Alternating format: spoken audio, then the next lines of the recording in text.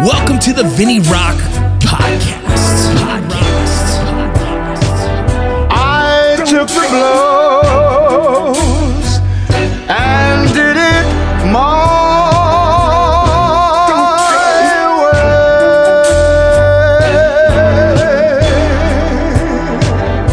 way. It's time. The Vinny Rock Podcast. Yo, what up, what up, what up? It's the Vinny Rock Podcast. Today I got something pretty special. I got retired Lieutenant Colonel Trent Gibson. And if you guys obviously probably don't know who that is, but I do, because I've been working on this documentary called The Gift about the Jason Dunham story, Medal of Honor recipient who died in Iraq. And it's so special. I just don't like telling all the details because I just really feel you guys need to dig into it yourselves. But he'll be joining me today. We're going to talk about leadership a little bit. He's got a lot of experience there, and we're going to talk about just about the gift a little bit. So you guys are going to enjoy that. But first, let me get to my sponsors, Core Medical Group. Dude, I'm telling you right now, you guys, I love it. I love all you listeners because you guys are actually making the call. You guys are calling Core Medical Group and asking for your blood work, and you guys are starting to get on TRT. Whether you're using them or not, you're doing the work. I'm getting messages from guys saying, hey, man, you changed my life. Hey, guy, I did what you said finally. Excuse me. Oh, my goodness. Hey, guys, I called, got my blood work, low T. I know. I fucking told you. I'm not trying to send you in the wrong direction here. I'm just letting you know what I do for myself. So you guys go check out Core Medical Group. You let them know that Rocco fucking sent you. I'm sending you to fucking improve your fucking life. Go check them out, Core Medical Group. Beyond Clothing. Oh, my goodness. The winter is ending here soon. I'm excited about that because I'm getting to California soon. I won't have to use my Beyond Clothing gear at the time unless I'm going to go out camping or hiking. I love Beyond Clothing because it is so fucking dope. You guys go check out It's Expeditionary Outfitters. All right, you guys who are hikers, you guys who are outdoors, you guys are campers, you guys who are training tactically, whatever it is, they have something for you. They have shirts that have a motivational saying. I'm telling you, Beyond Clothing, the company itself is just fucking awesome. And if you guys go to their social media and check out some of the stuff they're putting out there, it's about going beyond. It's about doing more. It's about being better. And I love it.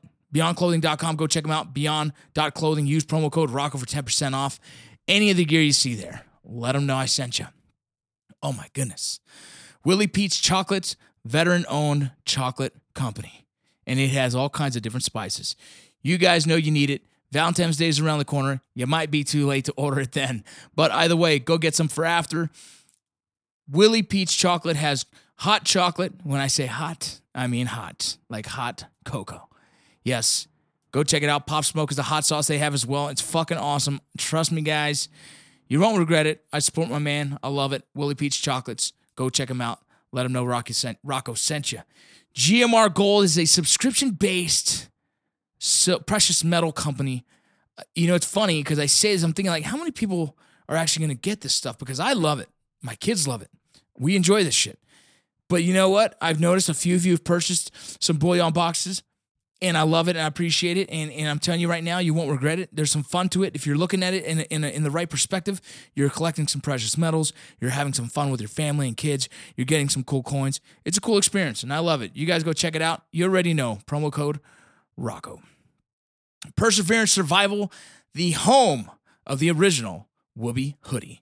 Perseverance Survival is doing their thing. They're hustling, and now they have tons of cool colors in Ranger panties. Yes, you heard me. Ranger panties, or some of you, the Marines call them silkies. They got multicam. They got tiger stripe. They got BDU. They got every color you want. Go check them out. Limited time. Those things are selling fast. If you don't get them soon, they'll be gone. Perseverance_survival on Instagram. PerseveranceSurvival.com on the webs. Use Rocco, all caps, and get 15% off anything in the store anytime you want it. Boom. Hells yeah, Lead Slingers Whiskey. You guys know Lead Slingers Whiskey. You guys know we have it in California. Go to Total Wine. We have it in Texas. Go to Specs. We have it in Utah. Go to your freaking state liquor store because that's the only place they allow you to buy it. Go to certain states and find it. We are in, I believe, 27 states, maybe 30-something states now. It grows. Slowly, we're getting to a state near you if we're not there yet. If you guys have questions on where to find your Lead Slingers Whiskey, hit up the Lead Slingers Whiskey Instagram page. We'll answer you. Go check it out. Warfighter Tobacco is premium cigars by fucking badass veterans. Hit them up. Let them know Rocco sent you. My favorite cigar for a fancy occasion is going to be the Victory Blend. If you're just getting any cigars and getting into it, why not get the sampler pack? Try it out. Hey, your buddy's getting married? Get him some fucking cigars. Trust me, that's the man shit to do. Either way, go check them out. Go hit up Warfighter Tobacco. Aircraftmaintainer.com. You guys have a MOS that deals in aircrafts. You're building them, you're fixing them, you're using them, you're doing shit with them. I recommend you guys, if you're still in the military, I recommend you guys head over to aircraftmaintainer.com and get your certifications.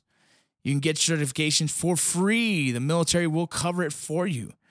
And it's just one of those things. The owner of the company is a great guy. He'll help you get your FCC, GROL, your General Radio Operator's License, your AMP, your airframe and power plant. I mean, these are 3-day these are 3-day weekend courses you can get done.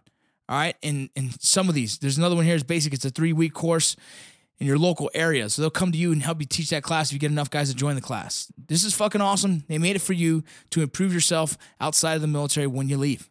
Go check it out. And that is all. I think I got another sponsor jumping on board, and I think you guys are going to fucking love it. We'll talk about it later. But let's get to the what's up? podcast. It's the Vinny Rock Podcast. I'm here with a friend of mine. Man, and I'm just going to say, before I even introduce you, right when I met you and I just started hearing you have dialogue just with the table, I knew like we have some parallels and I wanted to talk to you even deeper. And so I wanted to bring you on the podcast today and just talk shop. There was nothing orchestrated, nothing planned. I just wanted to talk leadership with you. You guys, welcome. My guest is Trent Gibson, Lieutenant Colonel, retired Marine Corps. How you doing, bud? If my dad were here, he'd do the whole thing. What do you guys do? Or something like that? I don't know. Marines and you guys just talk. But your dad was a Marine? Yeah, my dad was a Marine. My dad was a Marine back in the day. He still doesn't let me forget it, you know? Yeah. Well, no, I mean, you're a fucking soldier. Why would he? Yeah. Right? Dude, I tell people the story when I was getting my Ranger tab. He was there. I didn't tell him. Man. I didn't tell him that I was getting distinguished honor graduate, right? I wanted to surprise him. I'm like, let's see what he says. Because he's always like, he's a Marine, right? Yeah. And I'm in the Army. So he's always giving me jabs. So I'm like, I'm not going to say shit, man. I'm just going to stand right in front of this fucking group. Because I'm in front of everybody receiving this award. Right. And they go and form up and I'm in a position of attention. He's sitting there. He's just like, what the fuck's going on? yeah, he's looking at me like, what the fuck's this about, right? So they say, distinguished honor graduate, the William Darby Award, Vincent Vargas. And he's just like, oh, shit. They tell him to come up and pin me. He goes, he's pinning me. He goes, you're almost as good as a Marine now. I'm like, what the fuck is that, dude? Yeah. He's going to give you a little bit. A little rib, but it's good, man. I get it, and I think a lot of Marines have the same kind of personality and pride in their branch. And I respect that. Yeah. You guys are brainwashed. It's okay. Yeah, right. Dude, man. Tell me. It's funny. That reminds me of a story I was telling these guys yesterday when we were, actually, I think when we were driving over to see you. Yeah. I don't remember what brought it up, but it was about everyone having their fucking place on the team, right? Yeah. And I remember very clearly the moment I had that epiphany as a Marine that all the good-natured and not so good-natured chiding that goes back and forth between the services about who's fucking better. Yeah. Marine Recon or Army Rangers? Right. Who's more high speed? Right. And it was post Desert Storm. Yeah. I got a combat promotion to sergeant in Desert Storm. And so I was feeling fucking pretty good about myself, and fucking Marine Sergeant, 22 years old, which... It's pretty good. Well, it didn't happen back then. Yeah. I think it still doesn't happen often, right? It's hard to promote in the Marines. Yeah. Yeah. So I had a rather inflated ego of myself, image of myself and inflated ego to go along with it. And I secured a fucking slot to go to jump school. Nice. So 2 Marines from my battalion got selected. I was a what Army would call mechanized infantry. Yeah. AAVs, right? Assault amphibian vehicles. Yep. So I go to fucking jump school, and you spend 2 weeks of fucking Hazex learn how to fucking PLF. and Yep. jump The out of a worst, tower dude. And all that. Sore as hell every day. It's just annoying. Yeah. Beating your boots with the black hats. And, Yeah. yeah. So then, you fucking finally get to week 3 and you're about to jump out of an aircraft. So they got you all suited up and you're Yeah. standing there in formation. And then the riggers come out and they're checking your fucking reserve. Right? Yep. And he was shorter than me, and I'm 5'8". I'm not a fucking big guy.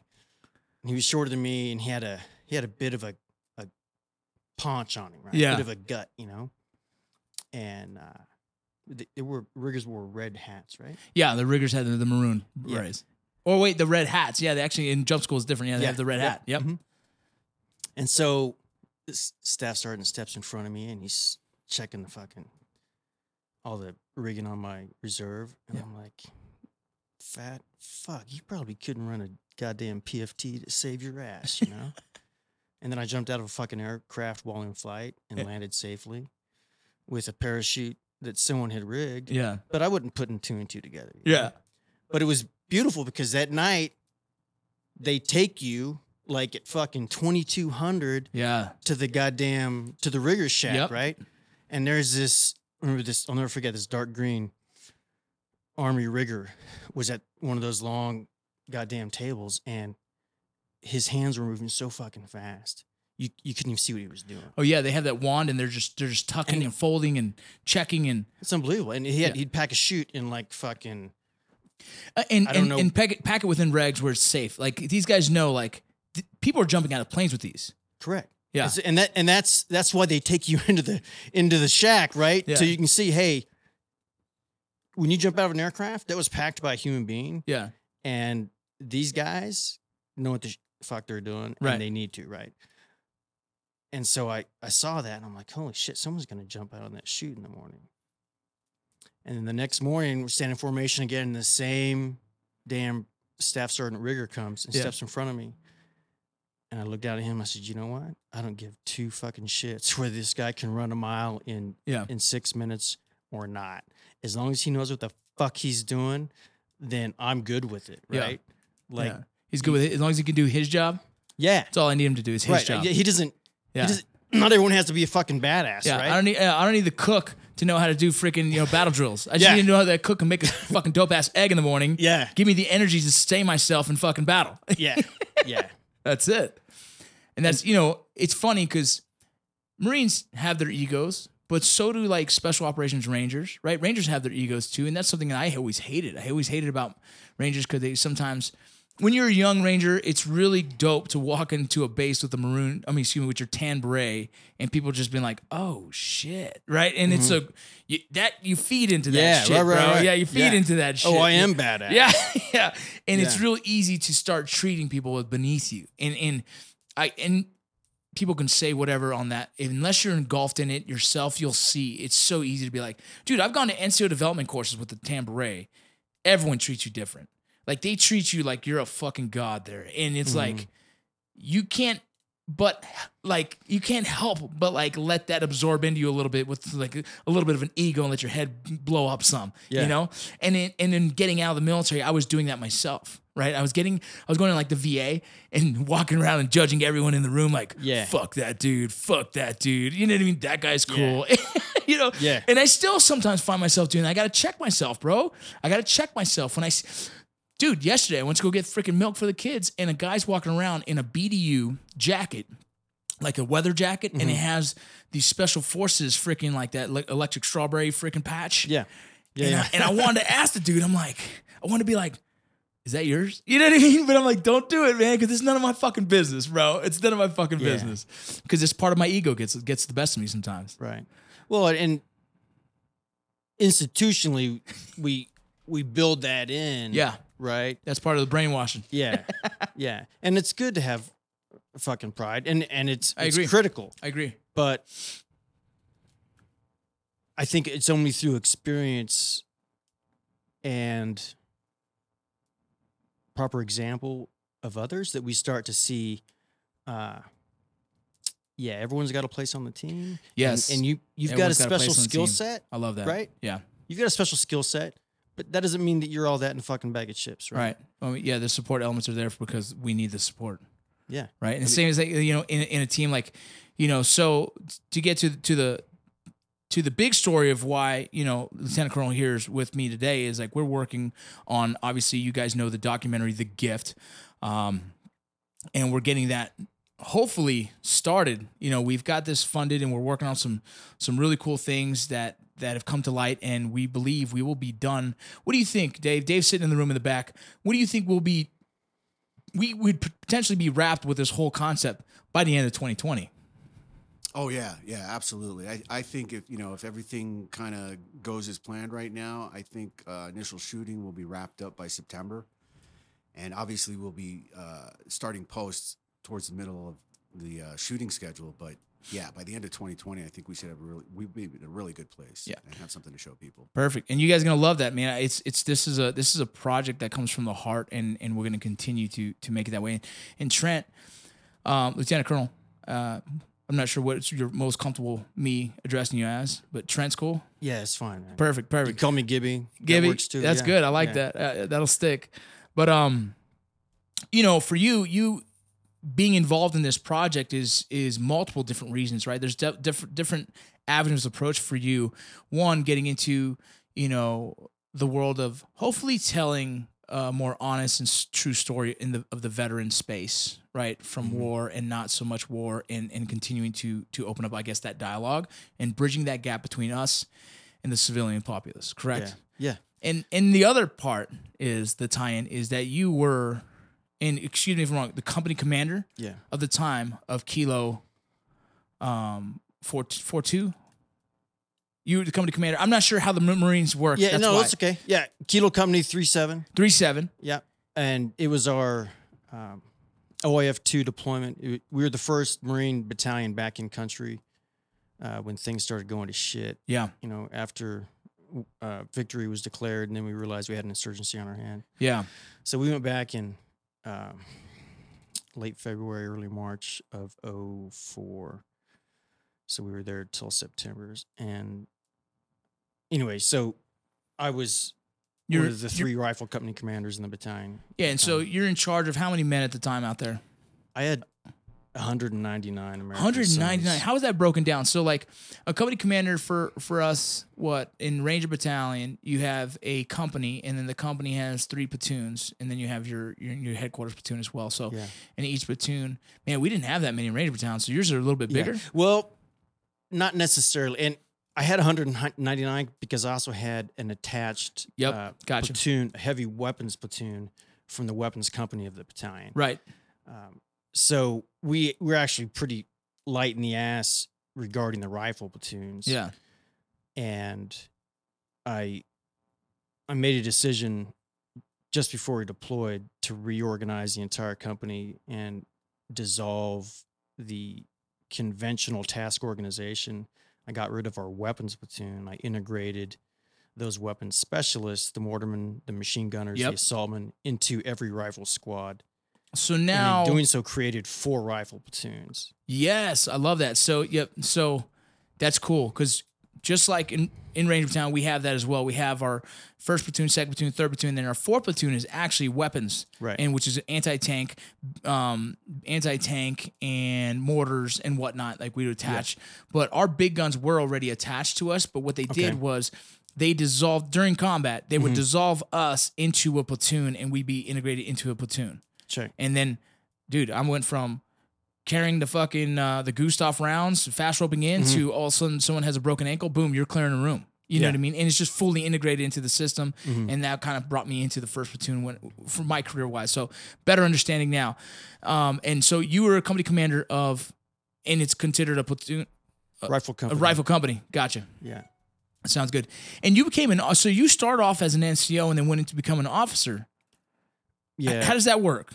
Well, the Marine Corps has a program called the Marine Enlisted Commissioning Education Program, MECEP, and it's designed to take top performing non-commissioned officers and give them the opportunity to get a college education and then a commission following that. That's brilliant. So they actually will pay a Marine Yeah, to go to sergeant college. to go to That's go great. to school for 3 to 4 years to get a. How'd you like fucking that? degree.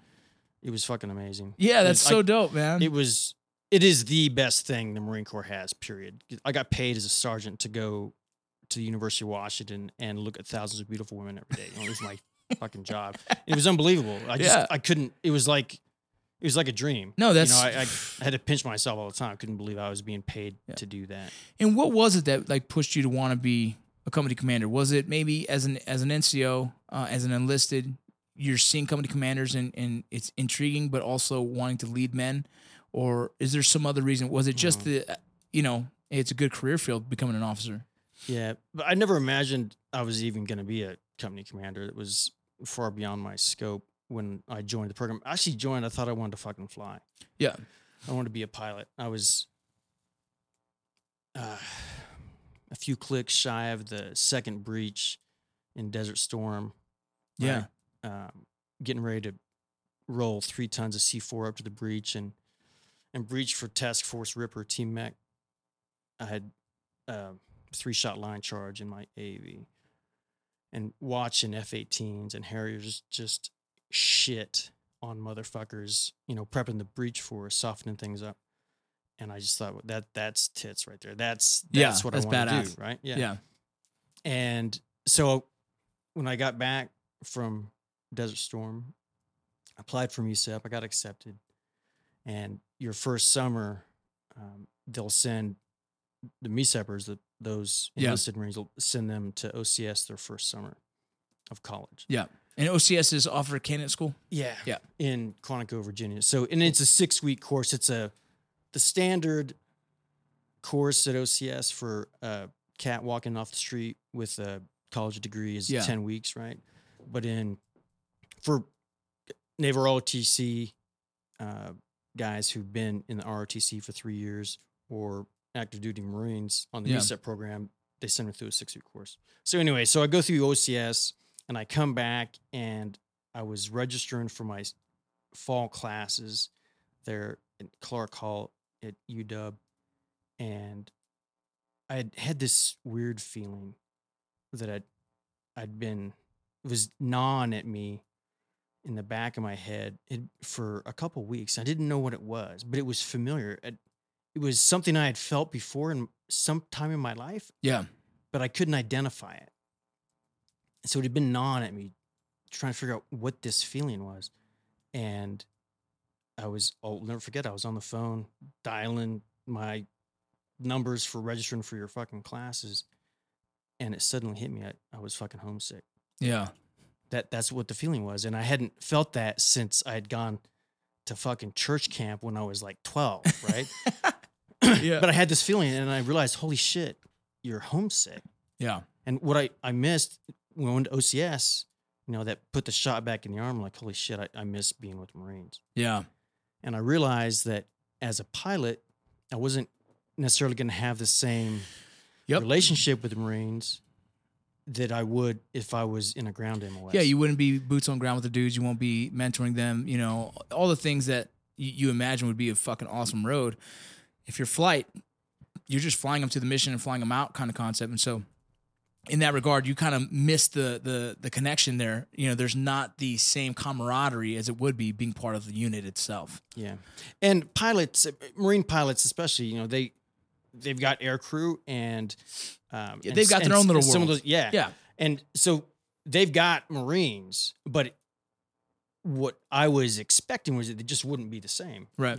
And so I had to have a come to Jesus talk with myself, and I had to admit that the reason I wanted to be an officer was for the wrong fucking reasons. Yeah.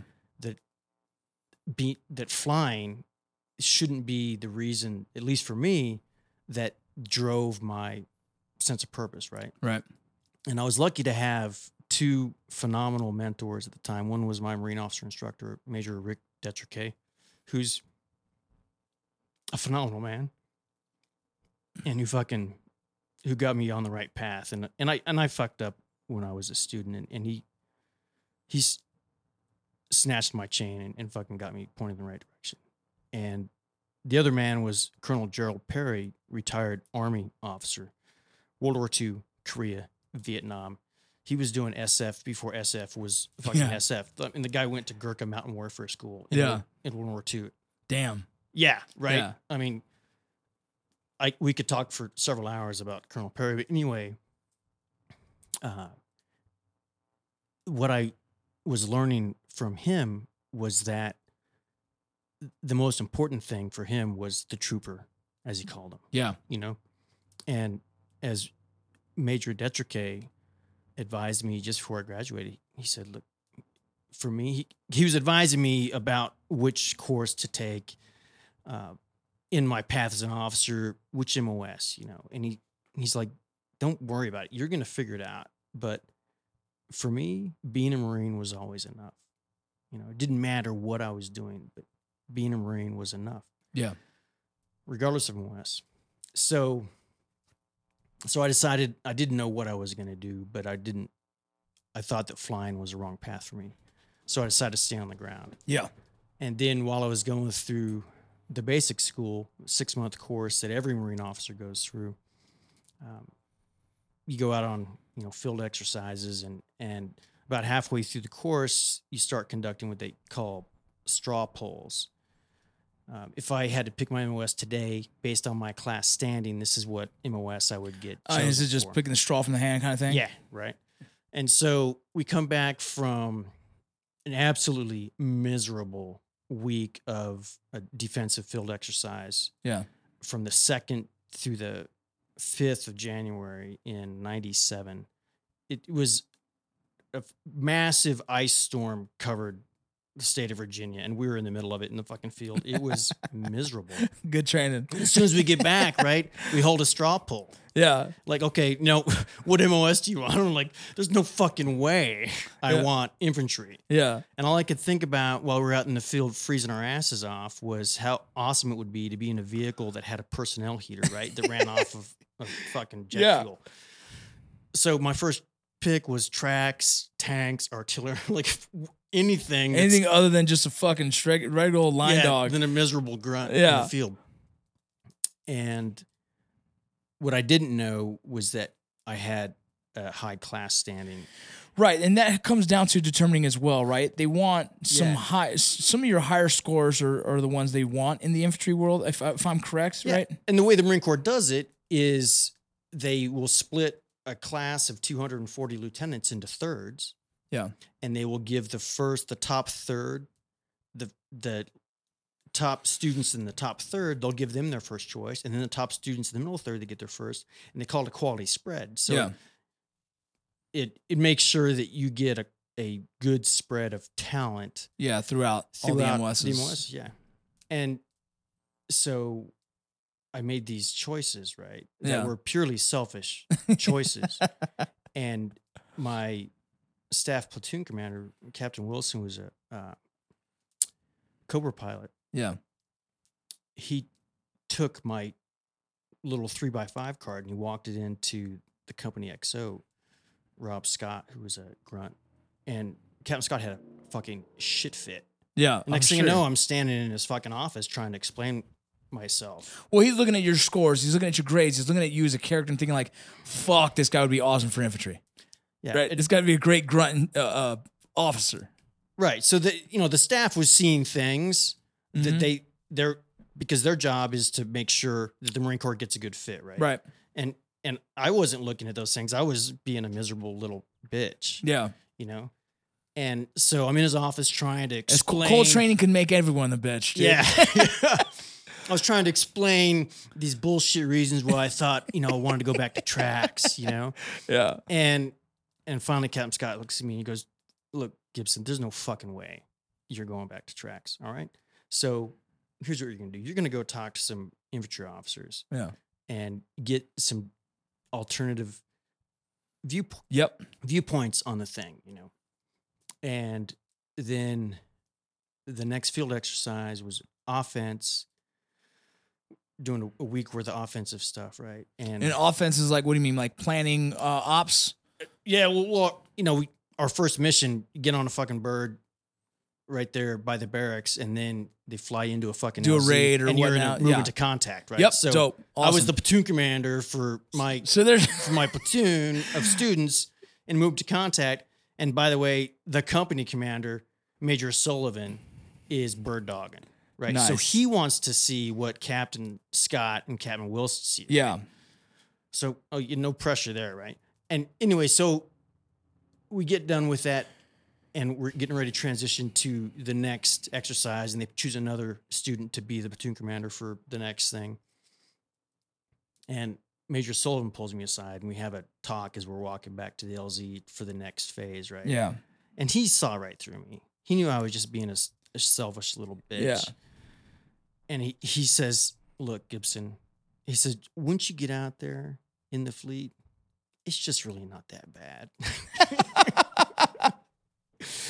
Especially as an officer, you're like, man, they're gonna take care of me, right? They're gonna take care of me. But his point was, it's not a fucking nonstop haze-X. Yeah, well, that's what it Right. all is. Like when we get into the basic training, you're just like, fuck, this is the military. I want nothing to do with this shit.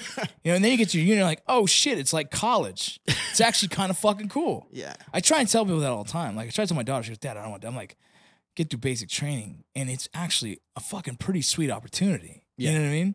It's a pretty amazing thing. It is. Yeah. So then you get out, and you get hit with officer as an infantry officer, Yeah. or you And finally so, decide to. Well, again, the next come to Jesus talk I had with myself was, all right, Gibson, why do you really think you want to go back to tracks? yeah. And I said, all right, well, I want to go back because it would be the easy thing to do. I said, oh, okay, then next question. Gibson, have you ever taken the easy way out? No. Yeah. Okay. Next question. What would be the hardest thing for you to do right now? Go across the street to IOC, the infantry officer course. Yeah. Okay, well, there's your fucking answer.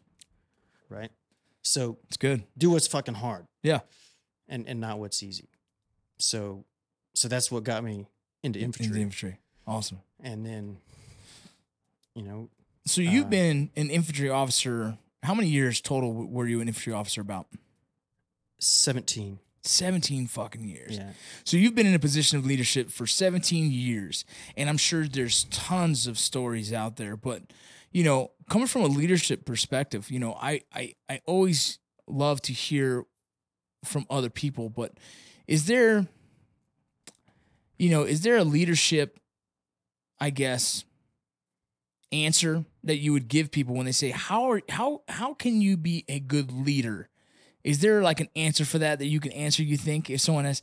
Because a lot of people struggle with leadership. Yeah. A lot of people don't understand leadership. I feel like I understand it because all the fucking years of being leadership positions and years, I've definitely fucked it up. Years of being a fucking dad. Those are leadership years, right? Yeah. People don't realize that if you do it right, those should be leadership years. Right. Yeah. Right. Yeah. And so like all the kids I've raised, all the soldiers I've raised, all the positions I've been in life, I've been in a mission and in charge of men and hoping to God I make good decisions on their account. Right. And so all these things, people come to me a lot with these leadership questions. And now I would love to ask you that, saying like, what are some of the key factors? Or how about this? What do you look for in a good leader? Well,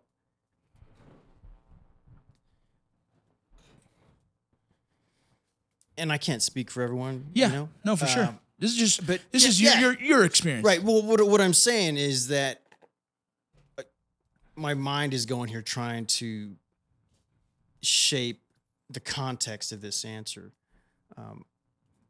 And, I still retired. I retired from the Marine Corps in 2014, still trying to work on myself as a leader, Yep. I think to be a better leader. Yeah. And in all that time, all my study of human nature and leadership, you can boil it down to one fucking word, Really? and it's example. Oh, I love that. Period. Yeah. And it's I'm going to write that down. on the goddamn motto of Marine Corps Officer Candidate School. That's the first thing you see when you walk onto Brown Field in Quantico. There's a giant crest there for officer candidate school. Yeah. And there's 2 words, ductus exemplo, leadership by example. Beautiful. And And that's so funny because, like, you know, Rangers lead the way, right? But we also have our Ranger creed, and, you know, the example is definitely that's one of them. yeah, right. Yeah. And, you know, it's one of the 11 leadership principles for a reason, right? But there's no better illustration of the validity of example as the condensation of leadership, right? If you could describe it in one word, Yeah. I don't think there's any better example of it than Jason Dunham, right? Right. The one who Yep. the gift is about. Yeah. Because Jason Dunham, you guys listening, is a Medal of Honor recipient. He passed by jumping on a grenade, essentially, to save his brothers. And it's an incredible story. You guys should look it up. There's a book called The Gift of Valor. I have it right here as well. There's just stories out there. You go check them out, and this is what our documentary is going to be based on. But that's who he's talking about, so go check that out. so in that one ultimately selfless act Yeah. of covering a grenade and saving 2 Marines in the process, right? That's the very distillation of what leadership is a personal example, right? He didn't grab another Marine and throw him on the fucking grenade. Yeah. You know, he did what he promised he was going to do. Yeah. When he extended his EAS to even go on that deployment. Yeah, he extended his pretty much getting out of the military date just to go on this deployment. And he promised his Marines that he was going and he was staying with them throughout the entire deployment because he was bringing them all back alive. Yeah. And when he covered that grenade, he saved 2 fucking Marines. And those Marines are not only alive today, but they have fucking kids. Yeah. No, that's exactly it, man. An example. And, you know, when we say example, it's crazy that even us as good leaders sometimes struggle to personify that, right? Like I can And that's say, the ultimate expression of right, it, right? 100%. And it's not always as easy as it sounds. And that is like pure, like, holy shit, commitment to being a great leader is leading by example. And Jason Dunham's, you know, his sacrifice was purely, it's so rich in his love for his men and leading by example. And it's just, that's to me is why it's such an incredible story, because I can tell you myself, as much as I want to be a great leader, I've never been in the position to do that. And I haven't had the opportunity to do it, and I don't know if I would. As much as I want to say that, right? As much as I want to say it, you just don't know, right? Yeah. And thank God, more Marines and soldiers are never in that fucking position. Correct. To have to figure it out, Yeah. right? Yeah. And, you know, I think just to that example, when you're saying example is also parenting. Kids see everything. They watch everything, whether you know it or not. That's right. Exactly. Yeah. And, you know, we talked about it yesterday over lunch. Yeah. What is parenting if not leadership? It is. That's all it is, in my opinion. And what is leadership if not parenting? Exactly. Same. Right. Right. And something that a phrase I picked up somewhere along the line was, you are always leading because someone is always watching. Yes. Especially anyone in a leadership billet, right? Yeah. Marine sergeant, Army lieutenant, whoever. Someone is always watching you because you're the leader. Yeah. You're their leader. And they're looking to see if this guy is really doing it for the right reasons, right? Is he an actual leader? Is he just some selfish cunt who likes wearing a rank and all the benefits that come from having a position of power over and it feels people? good to make you do push-ups or some shit, right? Right. And again, back to the example of Jason Dunham, not that kind of guy. Right. Right? not an intimidator, not a yeller, not a bully. Yeah. And you know, even today, I'm still learning more about who Jason Dunham was from his Marines and from his family, and it becomes a no-brainer that a guy like that was a hands-down choice by a prescient staff NCO who is holding down a platoon commander billet when told, okay, pick your team. I've dumped the company in a pile. We're going to hold an NFL-style draft. And we've got 12 corporals in the company. We've got 12 fucking squad leaders. First platoon gets first pick, first round. Fourth platoon, you get fourth pick, first round. But to make it fair, fourth platoon, you get first pick in the second round. Yep. And Staff Sergeant John Ferguson has been up the whole fucking night prior, prioritizing a list of 122 trigger pullers to say, these are the guys I want on my team. Yeah, these are the guys. And Jason Dunham, a fucking machine gunner. Yeah. Not an 0311, who is an 0311 is your infantry. Is your rifleman. Right? A rifleman, right? And so a fucking rifle squad leader is in 0311. They're not fucking 0331s. Yeah. You know? But Ferguson didn't care. He cared about the leadership potential and the demonstrated leadership that he was seeing in Jason Dunham as a fucking machine gunner in the company in just a short amount of time he'd been there, because he came to us in fucking October, right after the company came back from post-deployment leave from OAF 1. Yeah. We got 7 Marines cross-decked to us from a sister battalion because they didn't have enough time before their MOS to deploy with 3-4, so they came to 3-7. Yeah. Right? And in a short span of 2.5 months, Marines in the company had taken notice of this guy Dunham, and John Ferguson decided he's going to be one of my squad leaders. That's his draft pick. Yeah. And that's how Dunham was even there on that day that a grenade winds up loose on the ground in front of him. The only reason he was there was because of his example. Yeah. Not because of his fucking rank, not because of anything else, but just the personal example that John Ferguson had seen in him and said, I want that man as a squad leader. I don't care if he doesn't have combat experience. Yeah. Like half the other guys in this fucking platoon. He's a fucking squad. It's fucking crazy.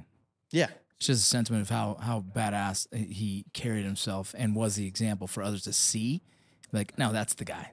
I'm picking him. Yeah. And with no combat experience, in a time where combat experience is super, like, important. Yeah. Like, you want to go to war with guys who've been to war, right? And then you're like, no, but I want that guy because there's something I see in him that's different. Right. That's powerful. Yeah. So with all the years of leading, you know, we all fall short sometimes of these things. I know me as a leader and a father, sometimes I don't have the example. Like, I'm the guy that sometimes goes, hey, son, can you hand me that remote? You know, and I get mad at myself every time I do it. I catch myself like, what the fuck are you doing, bro? Get the fuck up and go get your own remote, you know? Right. And those things I fall short on and I still always try and work on, you know? And I'm glad I can acknowledge those and not just sit there and think I'm the fucking dopest dude in the room. No, I'm a lazy motherfucker when it comes down sometimes. And I don't want to be, and I'm working on that. Right. You know? But the fact that you can acknowledge that is huge. It's funny when I get home, man, I'm just like, I don't want to do shit, man. I'm home, I'm like, this is my time to chill.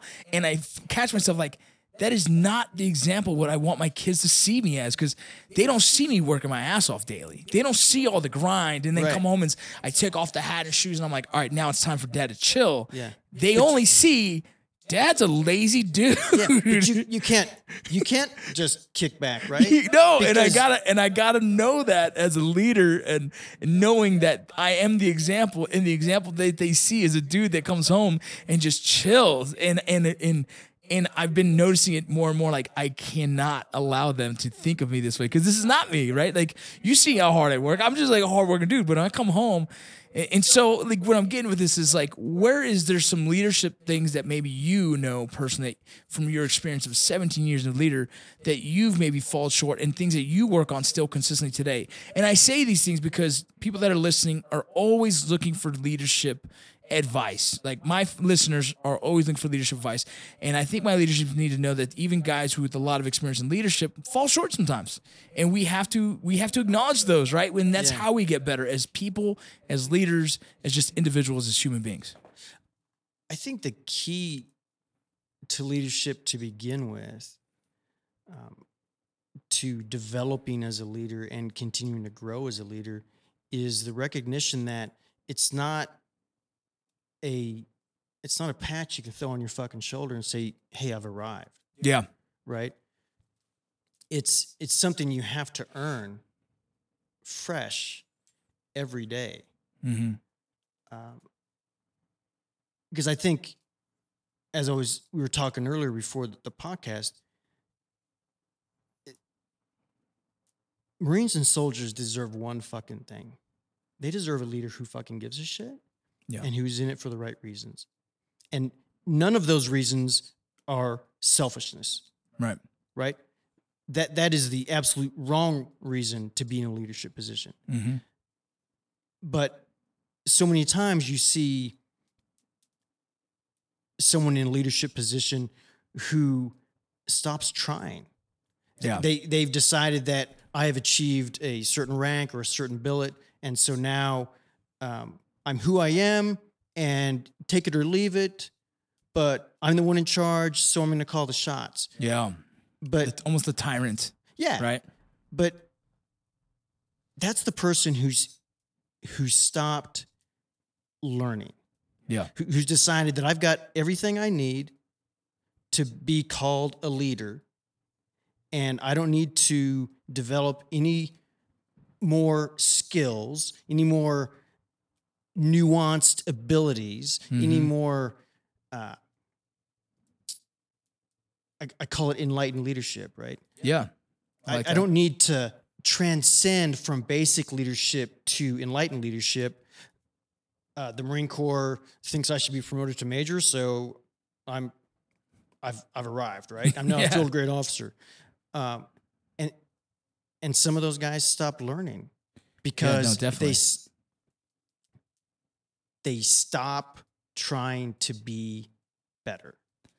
Yeah. And they get content. Yeah. But the thing about leadership is that, and something I learned from Dunham the night before he was fucking killed. Well, he died 8 days later because he spent 8 days in a coma, but this was the night before the incident. I was sitting up in the COC. It was about midnight, and it was me and the radio operator back there, and Dunham, and he had this mission that had been assigned to him from his platoon commander. Yeah, you know, I grabbed Lieutenant Robinson, Kilo 4, and said, "I need a fucking squad to get me in zone tomorrow," and he chose Dunham, and it was the first time that any of those squad leaders from 4th Platoon was going to be running a patrol by themselves, because in the previous month, when they had been attached to Lima Company as the battalion's main effort up in Huseba, all of those patrols were platoon-sized patrols. So Lieutenant Robinson was always the patrol leader. And now for the first time, Dunham, 4 weeks in country, he was running a patrol by himself, in charge of more than just his 10 Marines, right? Yeah. He had all of the supporting elements as well, the crews of the Humvees that were getting us into zone. So he was in charge of 25 American Sons that morning, right? So he spent all his day on the 13th of April getting his Marines ready for the mission, but he hadn't written the order yet, right? And needed to make sure that he had an order to issue the Marines first thing in the morning before we rolled out. Yeah. To make sure everyone's on the same sheet. And so he was sitting up in the COC at this picnic table that we had inherited from 1st to the 3rd Cav, F Troop. And we had inherited their space in this damn warehouse in the Alkheim train station. And they had laminated a map, a satellite image of our area of operations to the top of that table. It was a good planning tool. But so Dunham was sitting there working on his order. It was hot, fucking hot. Bare chest, boots and utes. And he was up by himself, Yeah. And it was midnight, and the battalion always had mid-rats for Marines who were coming off of post or patrol or whatever. We had those too, yeah. So midnight rations, and Dunham's 2 goddamn fire team leaders, Bill Hampton and Josh Carbajal, walk in with a plate of fucking chow. It's a cardboard tray with like fucking T-rat eggs and ham, on it. Yeah. And he said, "What's this?" And they said, "You've been spending a whole day taking care of us, and we know you haven't had time to eat, so we want to make sure you eat." And so he thanks him for it. And I watched that, and I'd never seen it before. I had heard tell of stories once in a while where a true leader who's doing things for the right reasons, his Marines are going to take care of him. Yeah. He didn't always have time to take care of himself because he's trying to take care of them. And in turn, if they see that, they're going to take care of him without even fucking asking for it. Yeah. Right? And that was a common refrain at the basic school where you're going through for 6 months and learning from Marine captains, right? That is the cadre there. So they've been there and done that, and they're trying to raise the best product for the Marine Corps, right? To raise these officers, right? And so much of that, the syllabus at the basic school is just about leadership, because that's what Marines do, is fucking leadership. But I'd never seen it. Yeah. And it was like watching them place a fucking crown on his head. And I realized in that moment that title leader isn't something that anyone can give you. You can't give it to yourself. Yeah. Your seniors, I don't think, can properly give it to you. Your peers, that only comes from one place. That comes from the people you lead. Love that. If they accept you and respect you as their leader, then that's where the title comes from the people you lead, not from reading books and not a self-proclaimed title. Yeah, and being honor grad or anything. You can't give it to yourself. So it was a poignant moment for me to actually see that happen. Yeah. Symbolically, by bringing him that plate of chow. And they walked out, and I sat there and looked at him, and I thought, holy fuck. What would I ever do if I lost a Marine like that? Yeah. Right? The guy who's not a fucking leader for any other reason than his Marines fucking trust him. Yeah. And they want to take care of him because they understand through his actions, through his example, that he's trying to take care of them. So, and I maybe we've gotten off track here, but the essence, then the fundamental underpinning of leadership, the thing that should drive our quest to be a better example, is the realization that you don't ever truly arrive, right? That you have to continue to earn that title every day. Yeah. You can't say, hey, well, they thought I was a leader back in 2004, so, I'm still a leader. Because That's crazy. You're right. It's you can lose it so easily. Yeah, that's exactly it. Like it's funny when you talk leadership, I always parallel it with parenting, and I'm sitting here like, damn, who gives a fuck if you were a good fucking dad 4 years ago? Are you a good dad now? What have you done for me lately? Yeah, what have you And it's so true. Like Jason Dunham, that story right there is just an epitome of it. Just shows you like what they thought of him. They thought of him so great that no soldier ever has to do this. No. They don't ever have to fucking bring you chow. They're just sitting there while they're not fucking going on a mission. They're sitting there enjoying their fucking time. Yeah. They didn't have to think about him, but they did. And they did for a reason. He's so profound of a leader to them.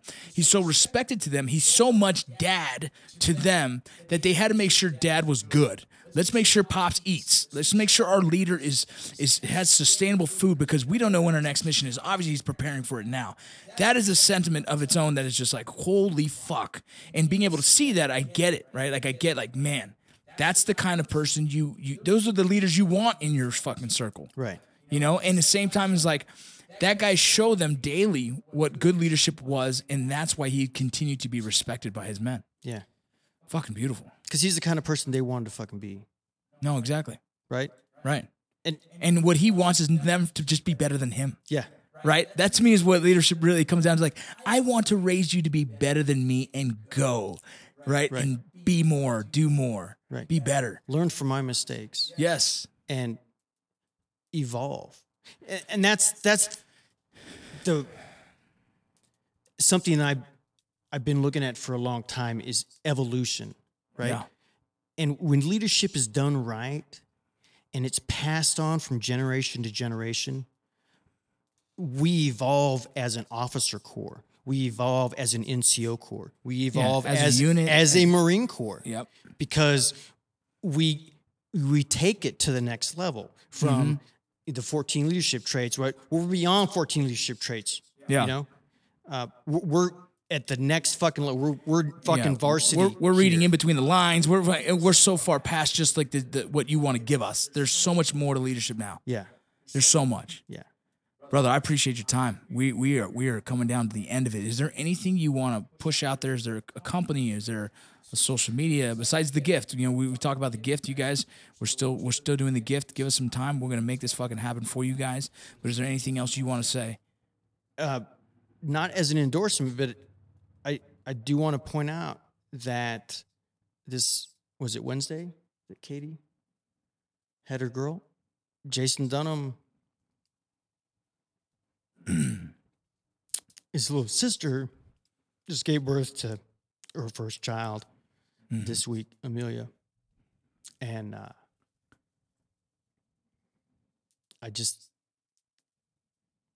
think it's a beautiful thing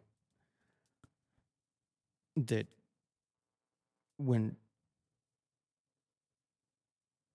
we have a reunion here in September at the Dunham's house in Scioto, New York, that Marines are going to get to not only meet the Dunhams, but they're going to meet all of Dunham's siblings, and they're going to have by that time there'll be 4 nieces and nephews of Jason Dunham on deck there at that reunion. We talked before about life begets slave, right? Yeah. His sacrifice saved the lives of 2 Marines, and those Marines are making a difference right now. Yeah. To other human beings who are being raised to understand what example is. Yeah. So that evolution is going to continue. Yep.